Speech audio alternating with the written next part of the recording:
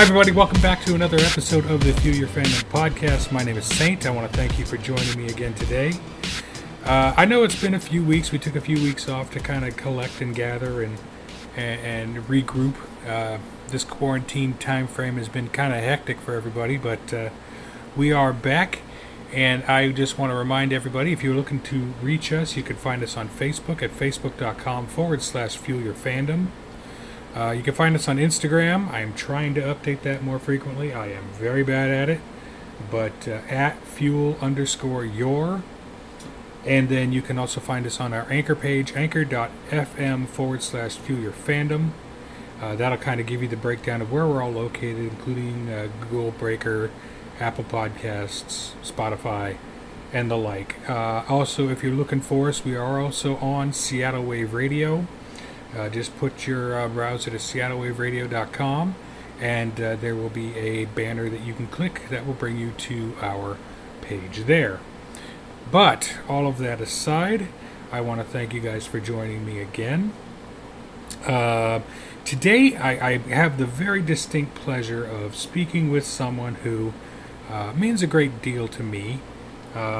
We've been friends right about 22-ish years. Something like that, yeah. Yeah, pretty much my longest intact friendship, if you want to call it that. But he lives all the way on the other side of the country right now, so I'm really cutting into his dinner time right now, which is fine by me. I got food right in front of me, so. But I want to thank you for joining me, and I want to introduce my very good friend, Dr. Robert Moorhead of the Penn State University. Oh, great. Give me my formal title. Now I have to be on my best behavior. Thank you. No, you don't. Yeah, hi. It's great to be here, Kevin. Thanks for having me on. So everybody knows, like I said, we've been friends for around 22 years. And we've gone through all different manner of interaction. We used to be involved in the SCA, which is, for those of you who are not in the know, is the Cannot confirm or deny. The Society for Creative Anachronism. We worked together flipping burgers for a while. I think I fired you once. Yeah, it didn't take. But we also did a sketch comedy show for public access up here in Thurston County, Washington. It was really bad. Really bad.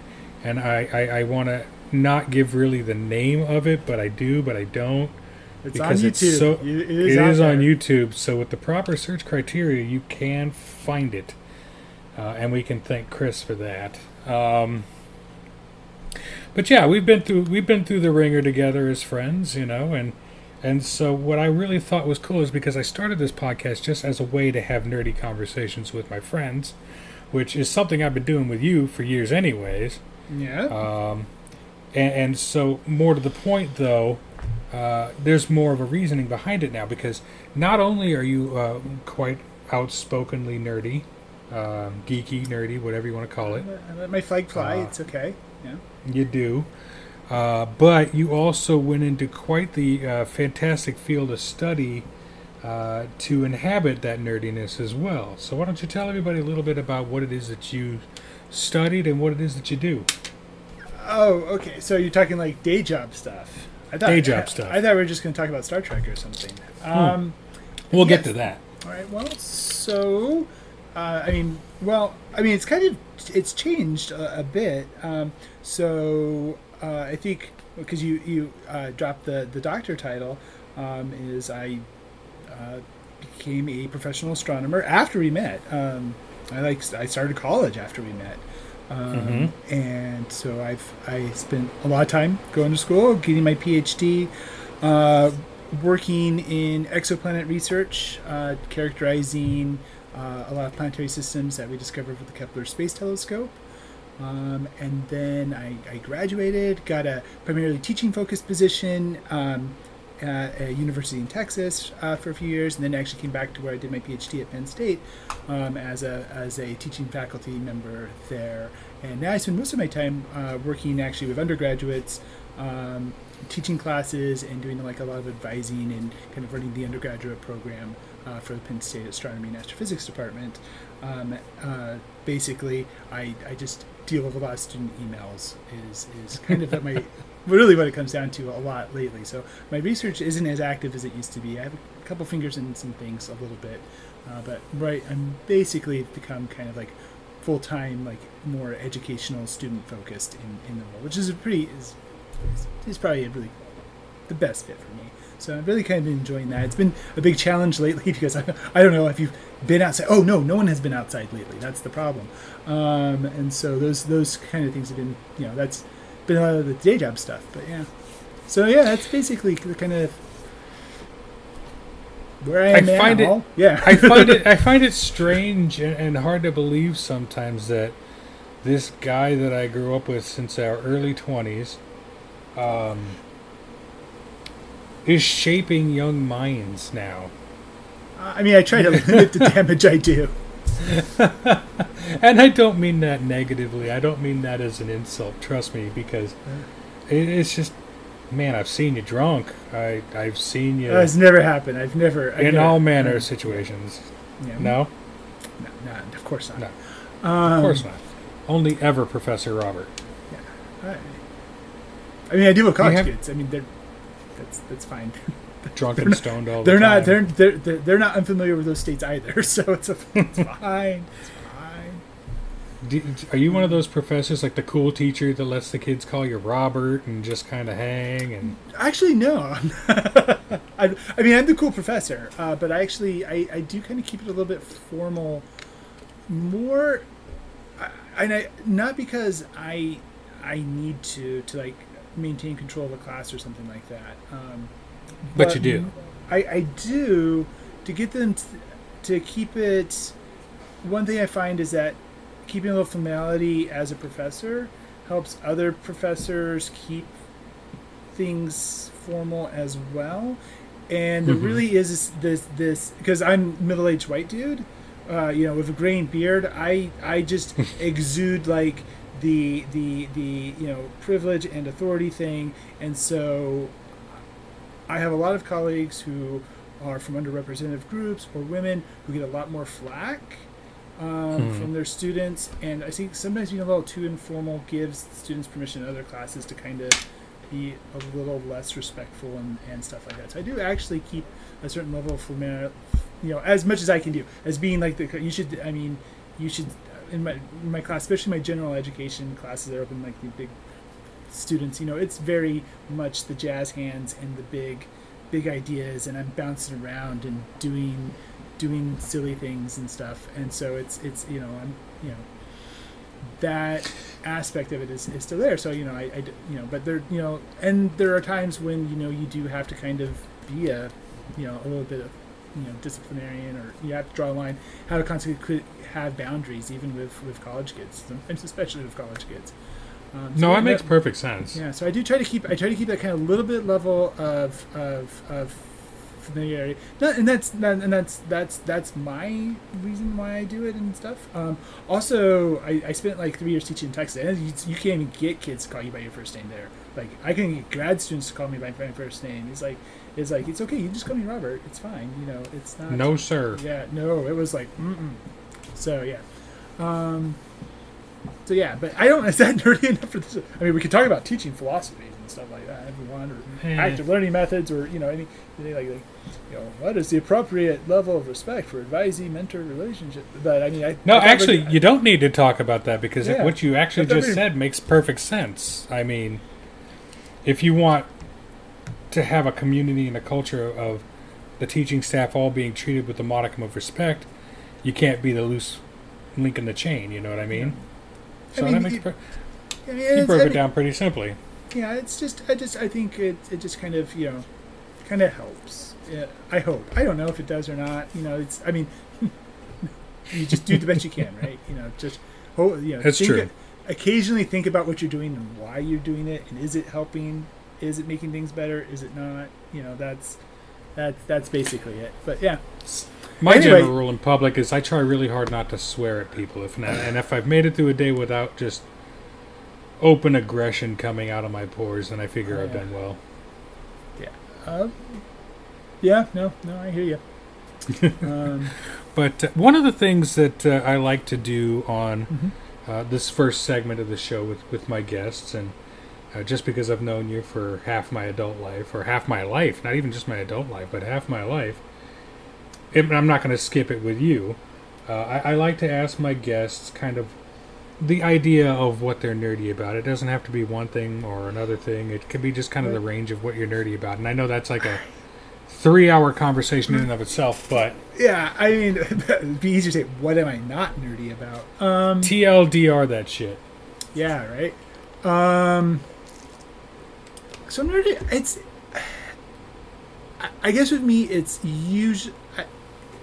I think novelty is what drives it. Like, if I find out like a new thing about something, it's like finding a new thing. Like, I'm always, what's around that next corner? What's the the thing I didn't know before? What I didn't know, what I found out today that I didn't know before, is kind of whether it's like some weird bit of like sci-fi lore from something, or some random factoid or thing. Those are the whatever kind of captures my attention. I I definitely have predilections. I'm much more, if there's spaceships and or dragons or robots or something, I'm probably going to pay more attention to it than if it's lawyers, things like that.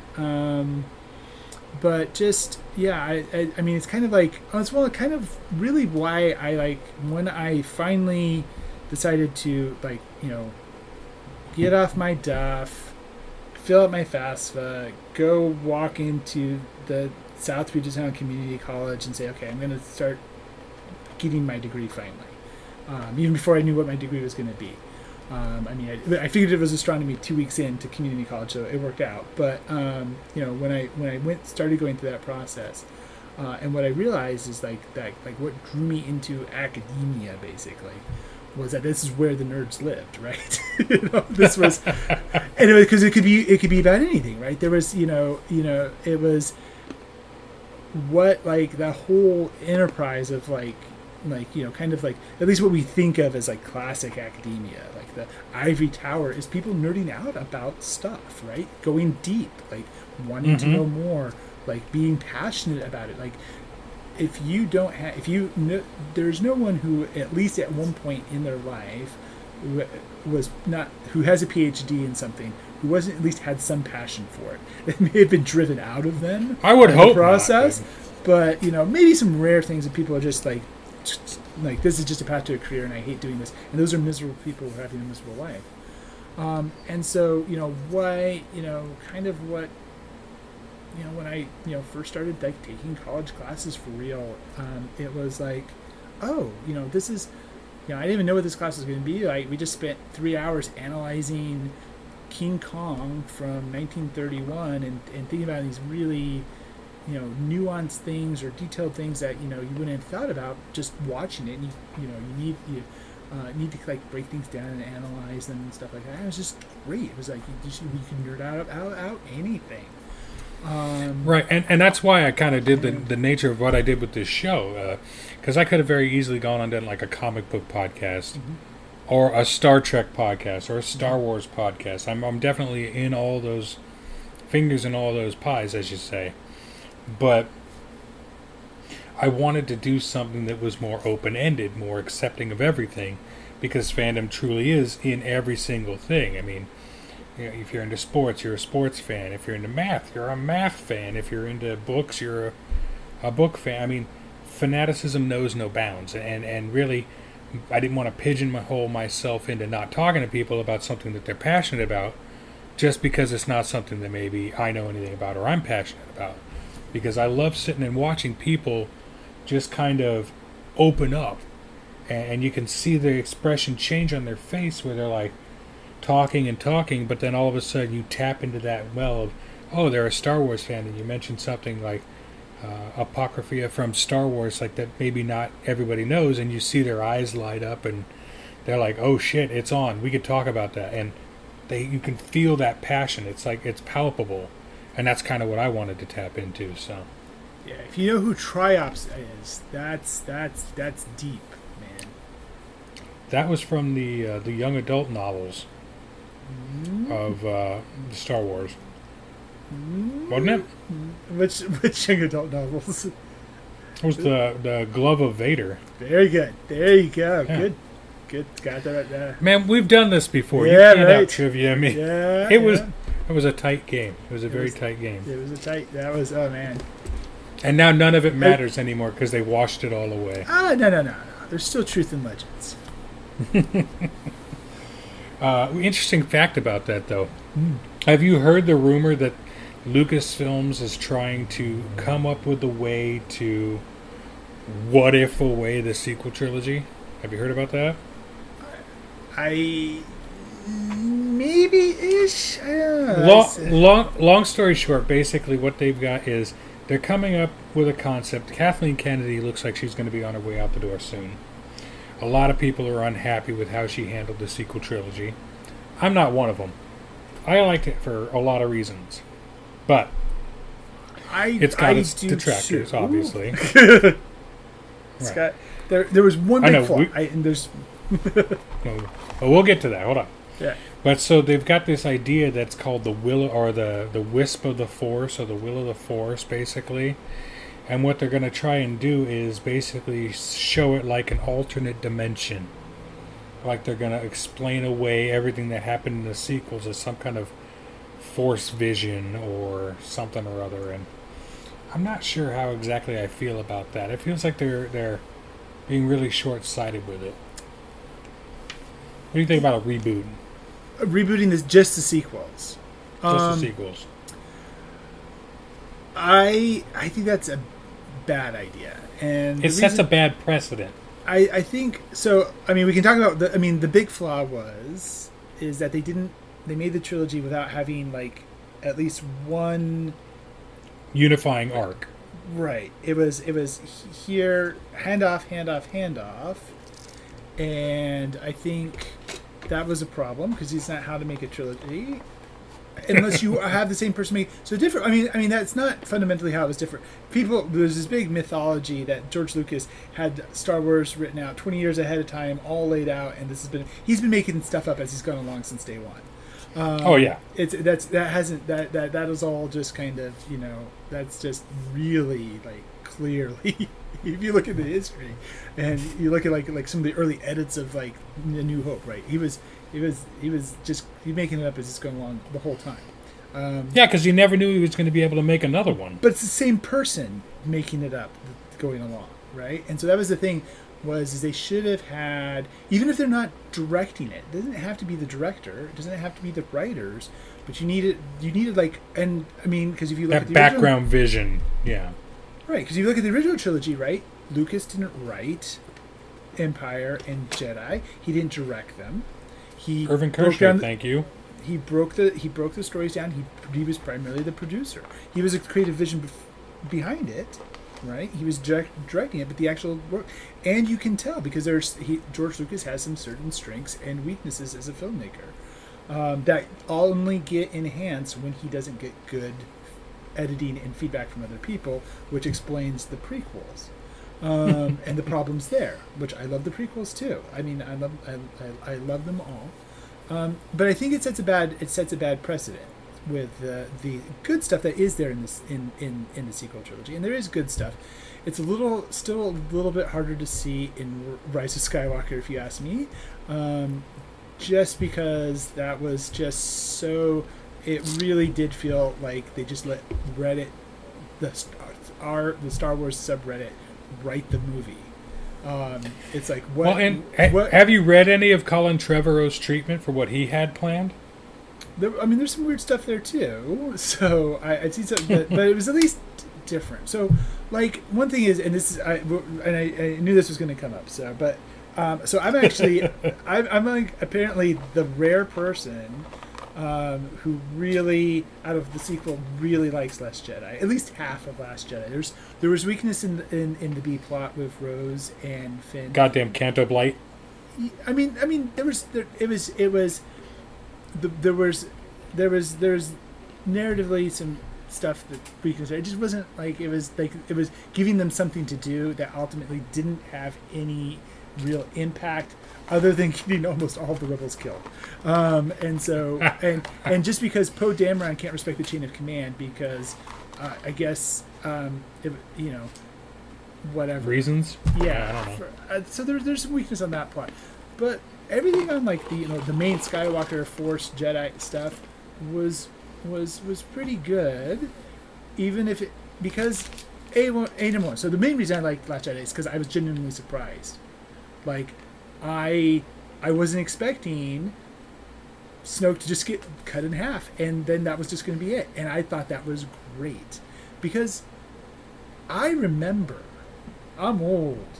I remember before we knew the Emperor was Sheev Palpatine, the senator from Naboo, right? I remember when we didn't even know his name was Palpatine. He was just the Emperor, right? When I was 6 years old watching Return of the Jedi, it didn't matter that he was some I didn't need eight background novels of Sith lore, Darth Plagueis the Wise, what he ate for breakfast on his 12th birthday, and how he bought the custom button that was on his lapel that was like from the tooth of some sea monster from the depths of No Name Planet 12, and blah blah blah blah blah blah blah. He was just a dude in a robe who shot lightning at people and cackled and was scary, and that was enough. So your Snoke theory stuff is wrong, is fine, because you don't need that, because that's what the story was about. It wasn't the point.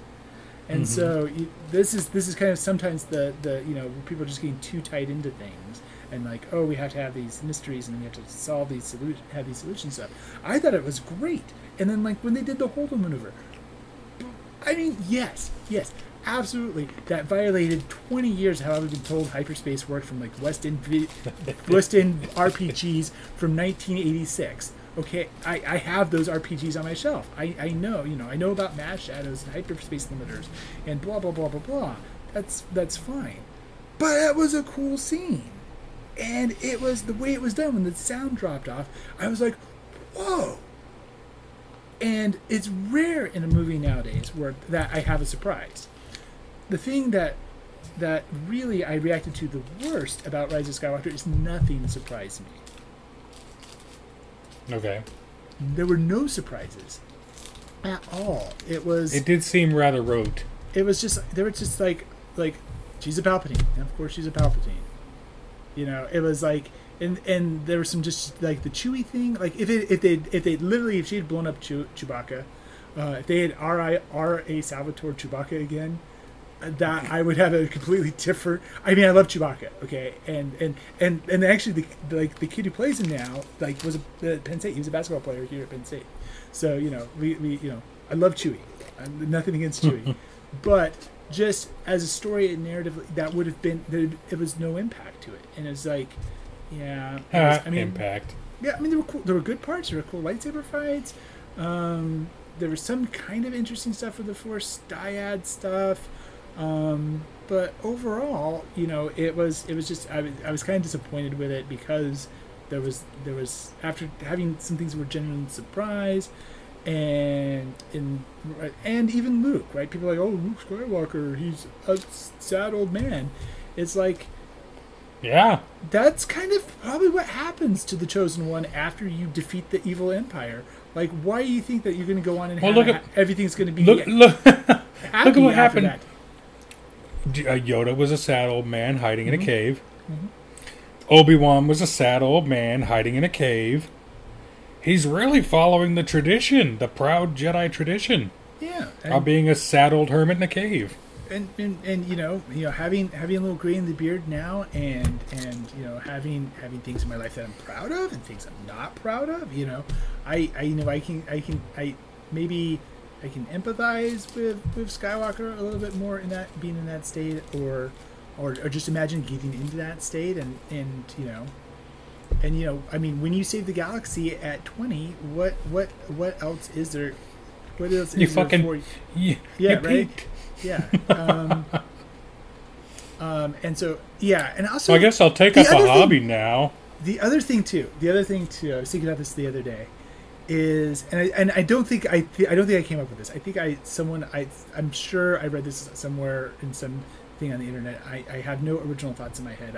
I freely admit this.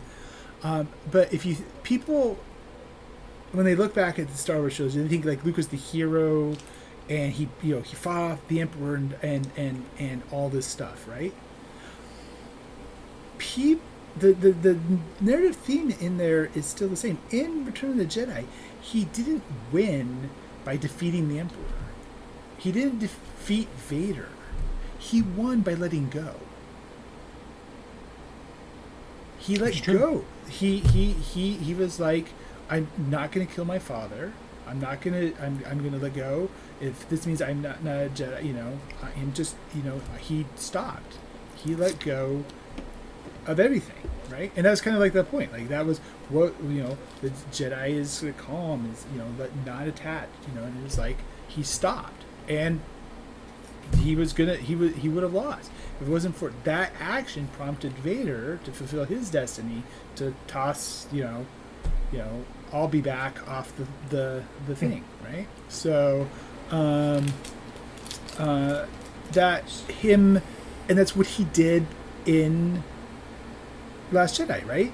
One final act, but he let go of both his past and the Jedi's past, and just that was and folded into the Force, and that was those themes are still there and kind of present throughout, and that's so I don't know, I'm just the one guy who liked Last Jedi a lot better. See, and it's funny, I asked you what you were into, and so I guess we could say we're into Star Wars. Yeah, I'm into Star Wars, Star Trek, expand. Lately, it's been a very stupid online MMO called EVE Online that's like 17 years old, and I just got into it a couple of years ago, and I was like spending a ridiculous amount of time playing that video game. Nothing wrong with that. Yeah. Well, we are going to take a real quick break, and when we come back, we'll talk more with Mr. Dr. Robert Moorhead. That is not how that works, yeah.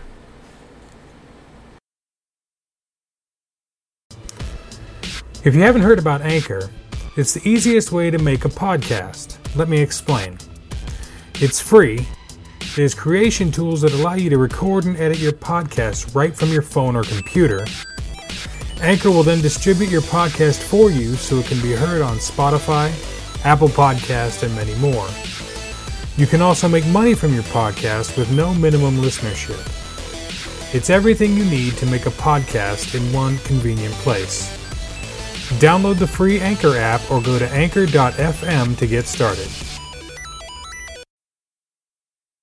And we're back with Dr. Robert Moorhead. Now, we talked a little bit at length about your Star Wars addiction. I really think you need help, my friend. I thought that was the opposite of what this podcast was about, sir. That's why nobody can take that part of it seriously, because they know I'm joking. But it's such a good time to be a geek, man. Like, we're getting such a resurgence of the good shit that we're into. They got 23 weeks. They're calling it 23 weeks of Star Trek coming up. With the advent of Lower Decks, Star Trek Lower Decks, their comedy animated series, which, if anyone's not paying attention to the news cycle, it's basically what would happen if you crossed Star Trek with Family Guy and Rick and Morty. And not just Star Trek, but like the Lower Decks episode of Star Trek Next Generation, for those of y'all that don't know what that is, there was an episode of Next Gen which focused not on the main core cast, the captain, the first officer, the engineer, the doctor. Had nothing to do with any of them. The whole plot of that episode, called Lower Decks, was focused on these low-ranking ensigns and crewmen on the bottom lower half of the ship, just shoved off into the corner, because like you were saying with in the last segment, no one ever hears about the Klingon custodian. You don't hear about Worf, son of Garbage Man. But you know they exist. There's got to be someone's got to clean up that leftover gawk, right? It's that stuff goes bad. And I was thinking of a whole conversation about. I just call everything with Star Trek. I just call it Treknology, just because it makes it just sums it all up so nicely. But I had this thought process, and this is a complete deviation from what we were just talking about. But if I'm going to talk to anyone about this, it's either going to be you or John Champion. And I don't want to bother John with it because it's such a stupid idea. But it's like... Well, I'll listen to your stupid idea then, I guess. I know you will. You've been listening to my stupid ideas for more than 2 decades, so... But, the replicators. Mm-hmm. Okay? On a starship, the replicators can create a chicken sandwich. It can create self-sealing stem bolts. It can create whatever it is you need to create. It's like the Deus Ex Machina of machinery on a starship or a space station. Except for Latinum, right? That was the thing. That was one thing right, you couldn't except replicate. for Latinum. Right. Much to Quark's dismay. But the idea is that... I'm trying to think of how to phrase it so it doesn't sound stupid, but I think it's just going to end up sounding stupid. Take the risk. It's okay.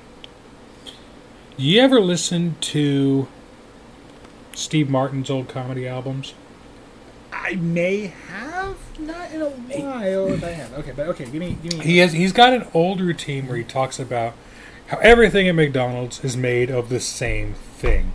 That there's just a machine in the back that goes quarter pounder with cheese, Big Mac, here's your change.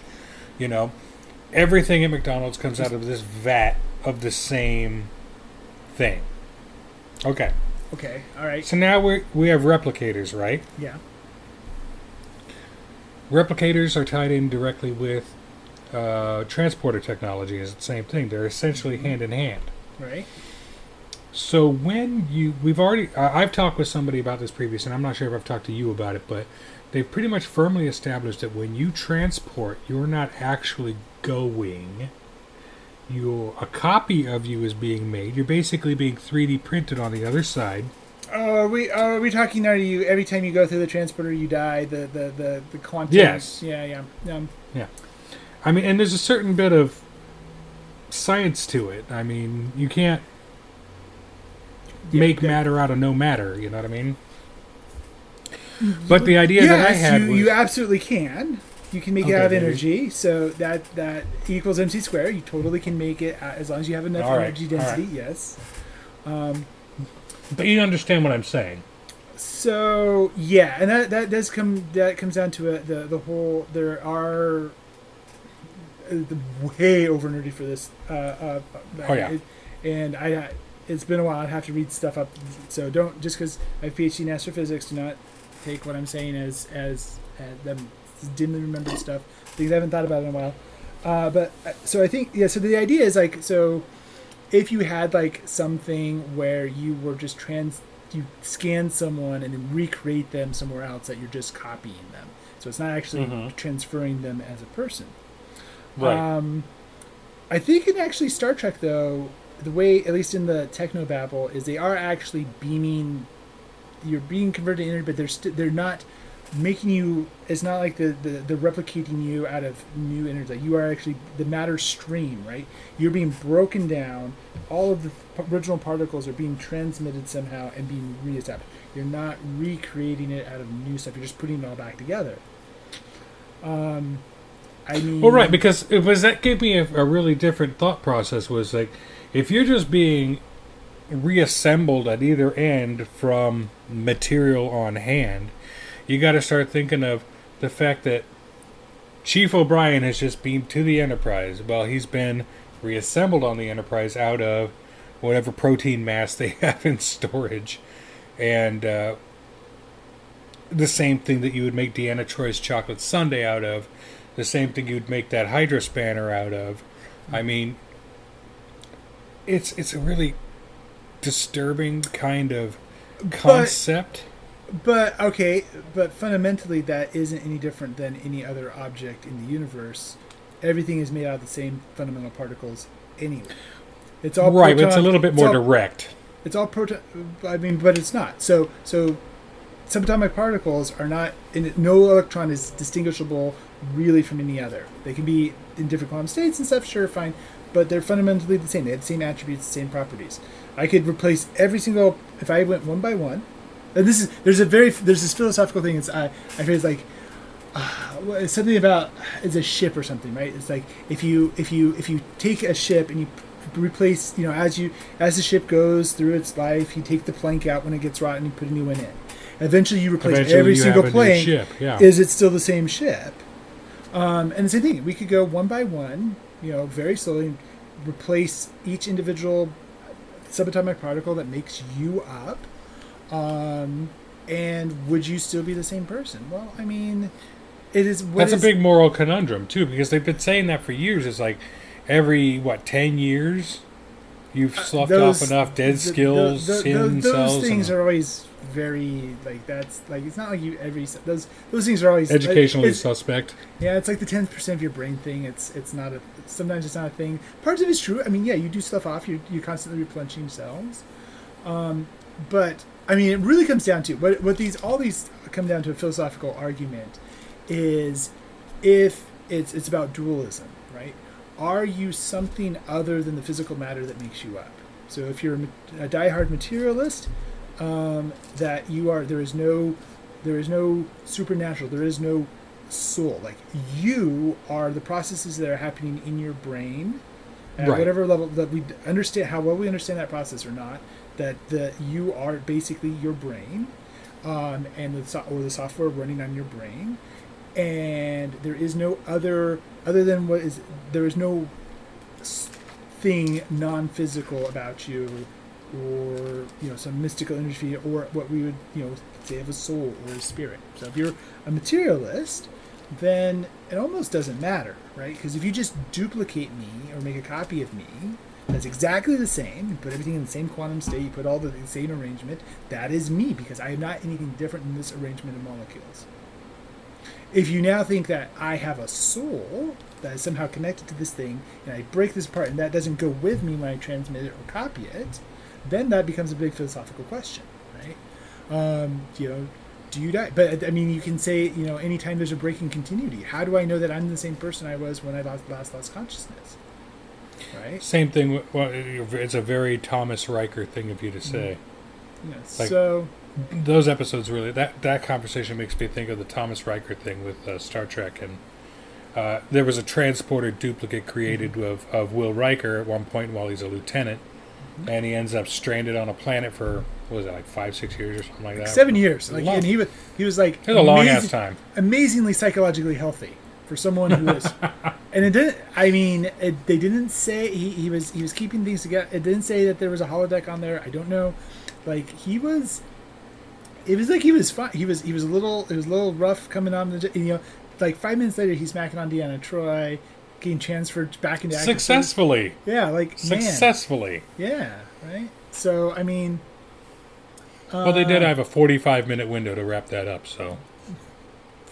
Actually, strangely, I haven't been reading that much fandom stuff in Star Trek, but I came across like some art. Again, I don't remember where it was. Something in my feed, but apparently they were talking about like one of the ideas was maybe they were just going to replace Riker.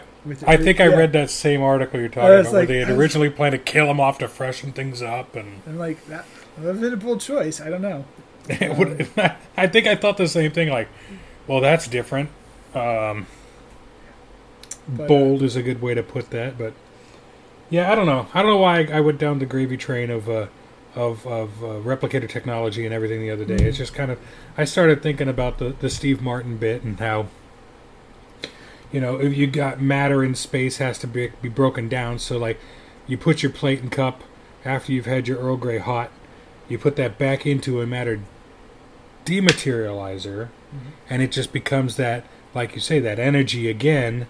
So it can be reused and recycled and repurposed. So it's like, the really scary shit with that is, aside from the transporter thing, which just boggled my mind. It's like, now O'Brien's energy is now part of the souffle now. But you also got to figure, what are their toilets attached to? You don't think about any blue water waste up in space and these little weird water closets that they use on a starship. I mean, that matter is broken down and recycled into the food that you eat. Your Pomeek soup is, yeah. I mean, it really depends. I mean, if you, it depends on how conservative you need to be. Like on real spacecraft, That is exactly right. Right? They will reprocess the water out of it. I mean, they don't like recycle the poo. Fecal matter. That they just basically toss out the window. Next time you wish on a shooting star, that might have been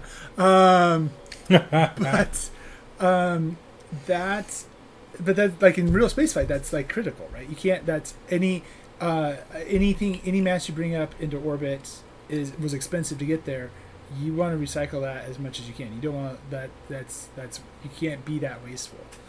So yeah, like that kind of level of recycling and stuff, especially for long duration flight, there are things like that are going to have to be think. Now in Star Trek, right, they have the antimatter things, and they have like we make limitless amounts of energy and tachyon beams and stuff. So whatever, they don't have to. Yeah, but what do you think? What do you think they do with Star Trek poop? This is a hard hitting question. I mean, probably the easiest. Probably the easiest thing would be just to flush it out of the spacecraft, right? That's that lower deck shit. You let the lower deck. Because it's definitely so in Star Trek with the replicators and stuff. It's definitely not implied that they have react. They have it's not like they have the replicator spool 3D printer, right? It's literally like it's pulling things directly from the EPS power taps. Thank you. And taking that energy, converting energy directly into mass. So it's not like they have storage tanks of biogel to make food out of. At least by Next Gen, it was unclear how the food slots on the original series worked. They probably were. I think they had replicators I can discover. So we'll retcon it to be, my chicken sandwich and coffee that's full of tribbles is we'll just assume that was really a replicator. Maybe not as good, but do you watch the short treks that they release on CBS? Yeah. Oh, the one with the tribble. Yeah, I did. And the one with the tribbles. The tribble Gary guy, something like that was. John Benjamin. Yeah. I have to say that one just was a little. That one of all of them. It was uncomfortable. Yeah, I was like, I don't know about that one. I mean, I've liked the short treks a lot. Okay, but we were talking about 15 minutes ago about 32 weeks of Star Trek. So we've got what's coming. We've got Lower Decks. 23. 23. Okay. Yeah, Lower Decks, and then October 15th, you got season 3 of Discovery coming back. So okay, good. I think those are the big two that they're hyping. That's going to be 23. There's 23 weeks of that and it's going to be continuous. Okay, so I can't. I should have unsubbed my CBS sooner because now I'm going to be stuck with it. You haven't, or you have? I meant to after I finished watching Picard. But then it's like I'm going to watch Picard again, and then I haven't watched Picard again, which I should watch Picard again because Absolutely, you should. I enjoyed it quite a bit. The sheer fucking hubris. I love it. The Admiral was such a fucking pill. Mm-hmm. Yeah, no, I thought it was good. And again, in that way, right? If I can, that Picard made mistakes. That he does have some pretty big character flaws. He's not perfect, and I think having those are okay stories to tell. I'm very curious to see what they're going to do. There are a lot of things I really liked that they did in Picard. I thought it was really good. And and there's something I have to say. So I have a really strong aversion to just pointless fan service.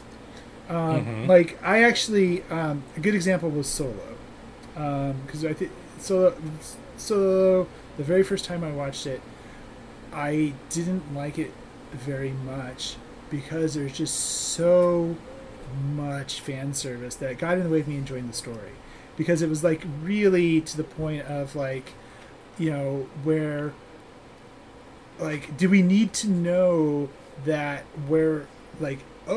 Lando's disguise from Jabba's palace has just been in the Millennium Falcon for the last 30 years, or this is literally we introduce a droid character.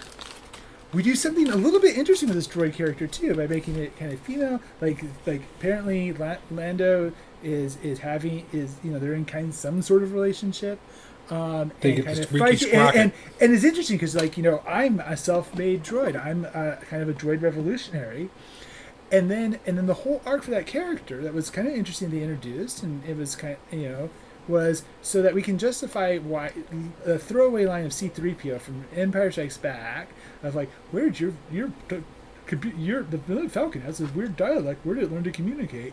And it's like we don't need that every line of dialogue ever explained, or every prop have 6 pages of backstory.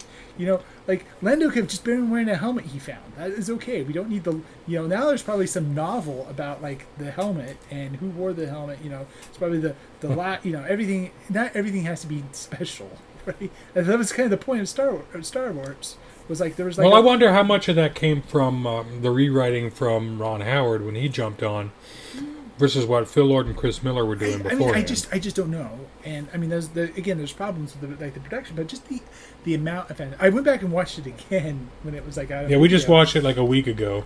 And I have to say, actually, now that I I know all that stuff was going to be in there, and just watch the movie, it was. You're able to filter it a little bit. It did, because it wasn't just. I knew it was coming, so I was like, oh, okay, great. Oh, okay, great. Now we explain that. It's. Those things are great for Wikipedia, right? But you don't have to put that in the movie. It doesn't, it's not... You put that in the book. But yeah. Okay, so to go back to my point, because right, I was talking about Picard 5 minutes ago. And their podcast listeners, this is Kevin and Robert when we get together, so... We just branch off. And sometimes we come back. Sometimes we come back. But it's not always a closed orbit. So... With Picard, they did a lot of that fan service too, but I thought they did it in ways that were really sometimes subtle and sometimes really good. I thought there was a lot of it, but it was like, because my wife is not big into Star Trek, but she watched Picard with me, and she liked Picard because it was accessible. The story itself, you could watch Picard and enjoy Picard for what it was without knowing everything about Star Trek. And you should know a little bit about spaceships and stuff, but but then there were just like the little things. It was just like the tiny things, like the choice of songs they played, or just these little tiny details that like, oh, that's so and so, or that those little things that just tied back into in little ways that, like, for the Star Trek fan, was like, oh my gosh, that was that was they're playing poker, that was the same hand, or things like that, or the Picard Day banner was just like the thing, things like where it was you didn't it was there, but it wasn't so like on the nose or obvious or made a big deal out of it. It was something that was more subtle, and it was, if you saw it, and it was like, oh, this was nice. So I thought Picard handled that kind of that fan servicey stuff a little bit better. I agree. Well, we're going to take one more small break here, and then we'll wrap it up with you here. Don't go anywhere. Voting isn't just going to the polls on Election Day. Options like early voting, mail-in voting, and ballot drop boxes are available to more voters and are growing in popularity. How to Vote, a tool created by Democracy Works, breaks down the options your state offers for casting a ballot, empowering you to decide when and where to vote. Democracy works best when we all vote, but misinformation and confusion about election procedures have resulted in low voter turnout. How to Vote is easy to use and helps folks from all over the country overcome many of the process barriers to voting. Democracy Works is committed to helping you vote, no matter what. You can sign up for election reminders, see what's on your ballot, get step-by-step assistance requesting your mailing ballot, explore your options for returning your voted mail ballot, check your voter registration status, find your polling site, and make sure you have the appropriate ID. Decide when and where you'll vote this year at howto.vote. And we're back. So now one of the things I wanted to discuss with you is, like I said, I've known you quite a long time. I've known you in a bunch of different various stages of your evolution, as it will. It's kind of like Pokemon, yeah, right? It is kind of like Pokemon. Like, I met you when you were, just 20, and you had your long hair and trench coat phase, which I think we shared like a year or Yeah, two off the- from each other. The But duster. Well, that my trench coat phase lasted longer than most. So that was the Australian duster was the I remember. Yeah, and missed that coat. That was a good coat. It was it was a for good Washington. There's actually you're not as cool as you think you are when you're 16 and buy it. But I mean, it is for Washington. Was a pretty good coat. It worked well. See, now and I made the mistake. I went with the long leather Oh, you had that trench coat, You and need it to was get the bad. real Australian oilskin. That was just Yeah. beat it off. That was But but you know, Yeah. like I said, I've known you through a bunch of evolutions of your person of your character. One of the coolest things I've gotten to see is you go from point A to point B to point C. You spent some time, you know, like we said, working at McDonald's, and you A spent lot some of time. time, a lot of time, unfortunately. You spent some time as a mad scientist, which that was one might kinda need some fun. explanation for the folks at home. But yeah, There was a company up here called Mad Science, and they would go around and do science demonstrations for children. You know, pour water in your cup on your head, and then all of a sudden it's a solid. It doesn't come out of the cup, and made you a know, lot of just slime before a making lot slime of got slime, before static slime got electricity. populated. Yeah, and I distinctly remember you putting on a little show of that for my baby sister one time when she was over visiting. That was that was hilarious. That was good fun. But and then you went Amazing and, how like much you- my current teaching style was influenced by that job. Well, I wanted to mention that honestly, and Yeah. when I think of you, like I said, shaping young minds, I kind of get this image in my head of the mad science version of you, and then also Robert used to do this impression of a Tyrannosaurus Rex, or was it a Velociraptor? It was a Velociraptor. It was Tyrannosaurus Rex was the big one. That was the T-Rex impersonation. That was the top tier. I tried to do Yeah. the Dilophosaurus. The Velociraptors they're somewhere in between. They're not that interesting. With the Dilophosaur, right? You inflict, you shake your hands and make it look like a little frill. And then you do the little claw hands for the T-Rex. I saw someone on YouTube do that, and they're like, it's in like this lunchroom of like this like a mining company or something like that. It's like all yellow and orange vests and kind of dirty and kind of dreary, and this dude walks in a hard hat, and he's sniffing the air like you used to sniff the air when you would do yours, and he's just quick eyes darting around all of a sudden he's doing it. He's doing the voice, the vocalizations, and he leaps like from a standing on the ground flat leap onto a table, a cafeteria table, and he's just stomping along this cafeteria table, kicking people's plates over, and just really into it. And then he hears someone like cough or laugh or at the end of the table, and he like stalks down to the end of the table, leaps off with the tiny hands, so he's like just leaps off and lands and gets right in this guy's face, and then does what you used to do, and is just bellows with this blood-curdling Tyrannosaurus, what I imagine a Tyrannosaurus might sound like. Thank you, Steven Spielberg, but just lets loose, and just everyone's rolling. And I showed my wife the video when I was watching. I'm like, look, that's Robert right there. That's what Robert used to do to all of us. And it made me really wistful for you. But I always kind of pictured your teaching style being a mix of mad scientist with a dash of Tyrannosaurus, and just kind of big energy and big kind of... That I mean, so I mean, it depends.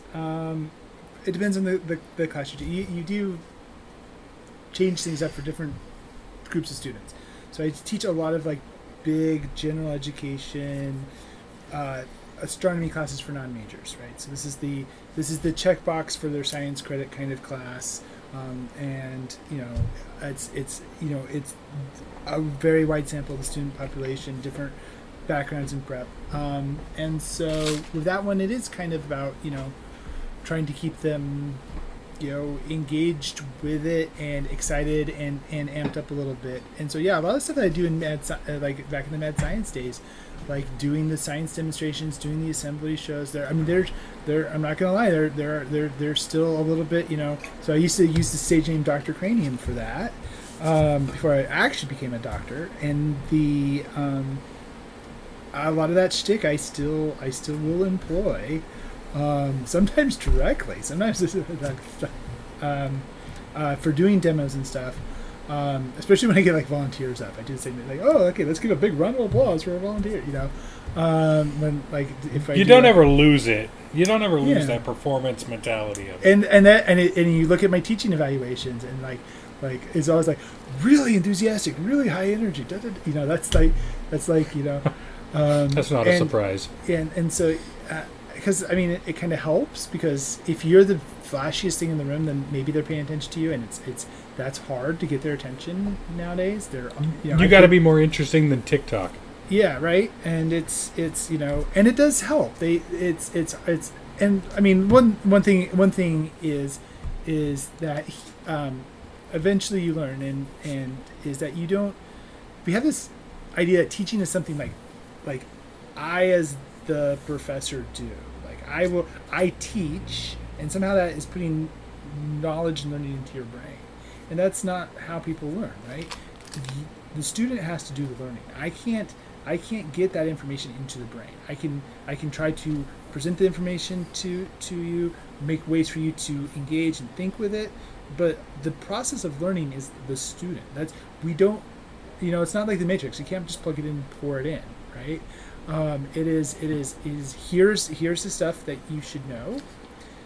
Here are ways you can think about it, and you have to do the mental work of actually thinking it. And there's ways you can try to encourage students to do it, but I cannot teach anyone anything. Teaching is not something you can't do that. Teaching isn't, when we say the word teach and when we think about it, is not something that actually happens. That is not a thing that actually exists. It is really, I'm just trying to give you make a moment where you can think about something deeply and often many times until you literally are making new connections with neurons in your brains that suddenly make that connection where it clicks and it becomes something that you know. And I can try to facilitate that to happen as much as possible by how I present my class or things I do, but there's nothing that I can't make anyone learn nothing. That's like I can't. And there's many students that are they put more effort into not learning than it would take to just learn. It's kind That's of amazing. I was the kind of student. That was kind of the student I was. It's like kind of trying to figure out how much effort I could put into it and skate by, versus And I mean that's I should have been more attentive. Yeah, but I mean that's also it'd be different, right? So like when I teach higher level courses for like students that are in the major and stuff, it's I still try to I'll still crack a joke every once in a while and stuff, but it may be a little more dry and technical and I mean I'm still pretty high energy because that's just who you are. Right? You've met me, right? Give me in front of two people, and I'm going to try to like do the show for everybody. I desperately want to be the center of attention. I'm not gonna lie. I just want everyone looking at me and say, "Hey, look at me! I'm the most interesting thing in the room right now." That's my goal. I'm doing a podcast where I talk to people every day to be the center of attention. I mean, come on. That's it. We're the same. But what brought you into astrophysics? I mean, specifically, I know you've always had a bent towards science. That was it. I mean, Star Wars. My mom went and saw Star Wars when she was 8 months pregnant with me, so probably it is like neonate, like in the womb hearing the John Williams score. I was born in '77. I grew up as a little kid right in that peak, like initial Star Wars mania. Like Boba Fett was my first friend. Little action figure, right? I was going to say that's very sad. Yeah. I literally don't. There was never a time I can't remember not loving space. Basically, from the time I was the tiniest little kid. Even before I knew what space was, because just like I love things like Star Wars and that kind of stuff. It's just so embedded. I was the kid that would get up and watch the space shuttle launch. When I was like 4 years old. That was just me. I always wanted to go to space camp. That was when I was a little kid. Asked me what I wanted. I say I want to be an astronaut. That movie didn't ruin it for you. With Space Camp the movie. Space Camp the movie is a great movie. Space Camp is the most amazing. It's there's so many, 80s. There's so many things wrong with it. I watched it like about a year ago. I made the entire family sit down and watch Space it. Camp is great. Space Camp is great. I dated as hell. Oh yeah. Oh man, it's been a long time since I think I have a copy of it somewhere. And I do need to go back and watch Space Camp because it's been I did do a rewatch, but it was like 10 years ago now. But yeah, no, but yeah, and man,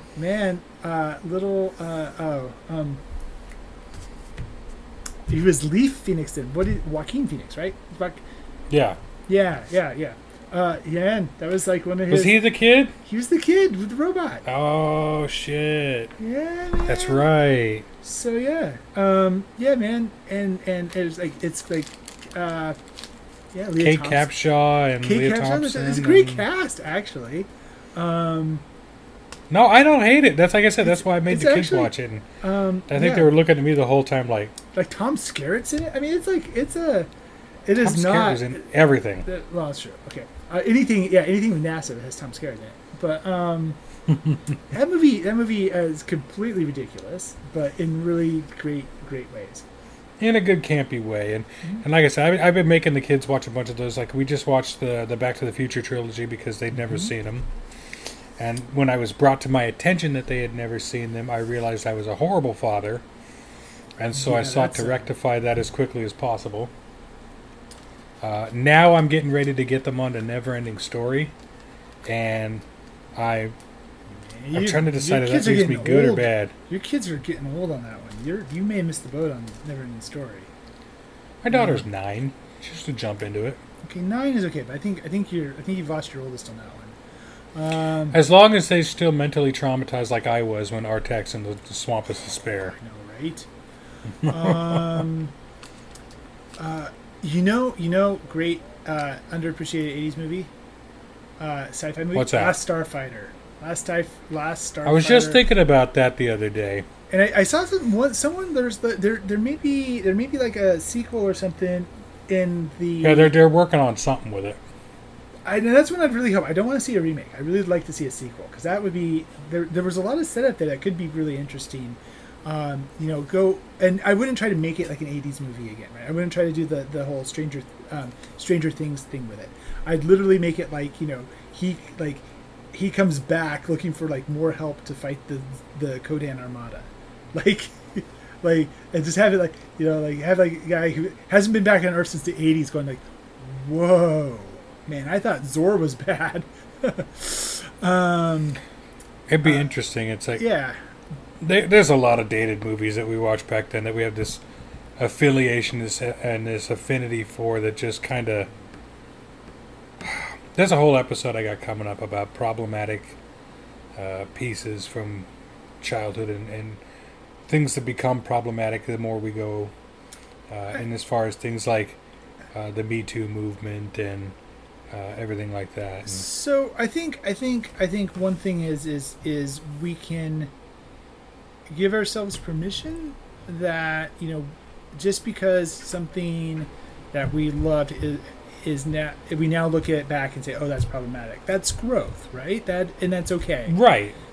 We shouldn't. Right, and that's the overarching message of what I wanted to discuss was it's not necessarily the fact that Revenge of the Nerds was the way Revenge of the Nerds was, or all these movies, these frat boy movies with the rape culture and everything else like that. Mm-hmm. It's not liking those movies and having a soft spot for these movies that makes you a bad person, because these movies did really well in the box office for a reason.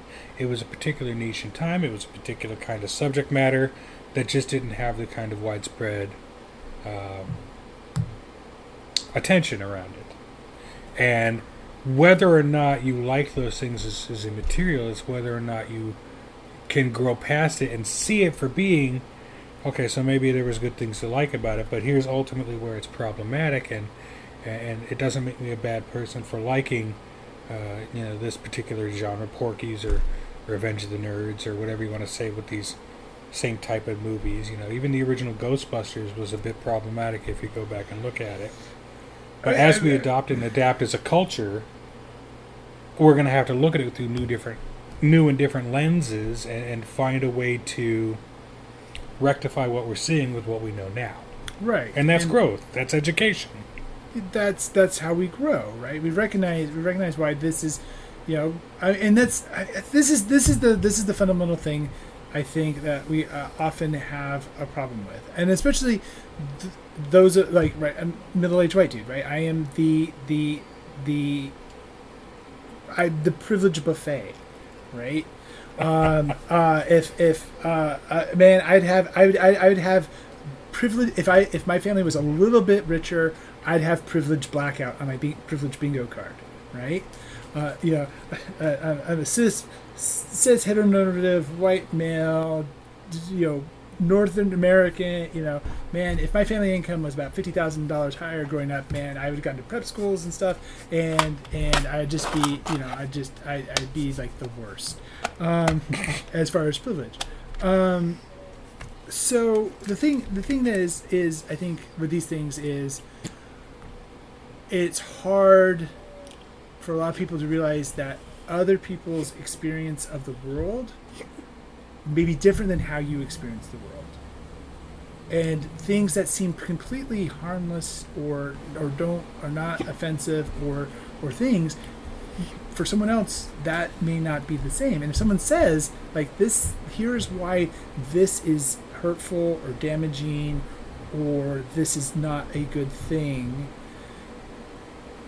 you don't get to tell them that it's not. That's understand that they are experiencing it differently than you are, and that point of view is valid and worthy, and you should listen to what other people are saying. That kind of goes with like everything, that a lot of the things that we're dealing with in our culture right now, basically with everything. It's a huge growth period right now. But it's painful because we're going through a really rough spot in history. This happens. If you look at history, there are rough spots, and this is the time where growth kind of happens, as these things kind of get reckoned. We have like, now we're getting real into it. We're gonna go off a completely not nerdy podcast and just get bummed out here, but these things are. But this is the thing that's happening on. So the scary thing is that it's not only that we're experiencing the world differently, but we're really, with the polarization in our culture and ways we're only listening to things that we agree with. Is we're now to the point where it's not even that we're experiencing the different world. We have people literally living in different worlds. Like this whole let's go on it. Like this mask thing is like the dumbest thing ever, right? Because like you wear a mask, it helps. It lowers the transmission rate. That's just what it does. Okay, just wear a mask. It's not hard. You wear pants when you go to the supermarket. That's somehow not making you wear pants in the supermarket. Somehow does not infringe on your civil liberty. But asking you to put a mask on, just to like help not spread a virus, is like a big thing in my freedom. And yeah, it may be uncomfortable, but sometimes pants are uncomfortable. And this is, but we've made it a thing now that if you wear a mask, you're a commie pico liberal. If you don't wear a mask, you're a crazy, whatever, thing. And now it just becomes a thing, right? And it's like, the thing is what we should all be doing, right? Is, okay, don't you just wear the mask. That, it's not that's just that a good thing to do to help deal with this thing. And because we're not even getting access to the same information. People are being told that, because it gets clickbaits or something, that this. Anyway, I'm just going. We could definitely go on a rant, Jesus. Yeah. But that wasn't the point of today. Yeah, so I don't know where we went on that one. People listening to this 20 years from now are going to be like, what are they talking about? Like, I know. But I'll just be happy if someone's listening to it in 20 years. That'd be nice. Yeah, right. But so I guess so going back to the topic, right, is that it's okay that change our perspective on things and change our opinion and to evaluate things differently in light of more information. Like, oh, this is the thing I did not recognize was bad then because I didn't know. and now I know. And so if I watch this movie again, or if I watch it with my kids, maybe I'll have a conversation why this isn't a good thing or a bad thing, or I'll choose not to watch the movie anymore because now that I see it, it's I don't want to watch it, or I'm going to watch the movie but acknowledge that these things are wrong, and that's okay. Yeah. It's like, right? I went and watched a screening of Gone with the Wind at a special movie screening of Gone with the Wind. I mean, there's a lot of things that are very wrong with Gone with the Wind, right? It is the kind of glorification of the Confederacy and Southern stuff like that, plantation right? culture. It is there's definitely really complicated and problematic things about it, but it is still it's an important film. It's a piece of art, and these things will change, and how you interpret any kind of art changes with time, and everything. All this stuff that we talk about, right? All this nerdy stuff we talk about is art, and art only exists in context, right? It doesn't. It's not just an independent thing all by itself. It's in time and its place, but also how it's interpreted later, right? And the reaction of the viewer and those things that get drawn out of it, and those are going to change with time, and those are going to be that is okay, right? Things that we so yeah, it doesn't mean that you are threatened or being attacked by when someone says like, yeah, this stuff is not good, just acknowledge it. Yeah, but anyway, I don't know. Yeah, we could. Well, we kind of went off on a bit of a tangent, as we tend to do. We went on like 18 different tangents. We could have counted how many tangents we went off of. Yeah, if this was a video podcast, I'd just be ticking them up on the screen right now. But since it's not, you'll have to count yourself. But I really do want to thank you, Robert, for taking the time to do this with me. And it's as always, it's fantastic to sit just and have a conversation with you. And yeah, I could see having plenty of opportunities to continue doing this since you're working from home and got nothing better to do after answering 8,000 emails from your students. So, but yeah. I definitely want to sit and have some more conversations with you. So if you'll indulge me, I think in the next coming couple of months, we'll find a few topics to sit down and try to focus in on. Focus in on? Yeah, like you need to watch The Expanse, dude. The Expanse, man. Expanse is great. I am going to get on The Expanse. How about this? I'll watch The Expanse season 1, and then we'll sit down and have a conversation. You do that post season 1. Because I'll give you two. I'll give you A1, great sci-fi, just a good story, good sci, very solid, very very space opera-y, classic sci-fi. Which we know I'm into. Right. If you like Firefly, if you like Battlestar Galactica, if you like Star Wars, great. But also one of the most amazing things about The Expanse is hands down like some of the best science and realistic space physics in all of sci-fi. Like if you want to imagine what space battles really would be like in actual space, with actual physics in our universe, The Expanse is like the closest to it, and it's very different. I'll have to dive into that. It is. It's so good. Well, how about this? So good. We'll schedule the next conversation to be after I watch season 1, and we can butt heads and see how that feels. That is a good idea. Well, those of you at home, if you haven't seen The Expanse, do The Expanse or read the books. Well, Robert, again, I want to thank you for joining me, and I want to thank all of you for listening to another episode of the Fuel Your Fandom podcast. Once again, if you want to find us on Facebook, that's facebook.com/FuelYourFandom. We also have a Patreon, which I will post up to the Facebook page. Just come up with it, just put it together. So if you feel like donating a few bucks to the show, jump on in. There are a few different reward tiers in there for you. Other than that, I want to thank you all for listening. And like I try to remind everybody, just remember that everything is fandom, and fandom is everything. Take care.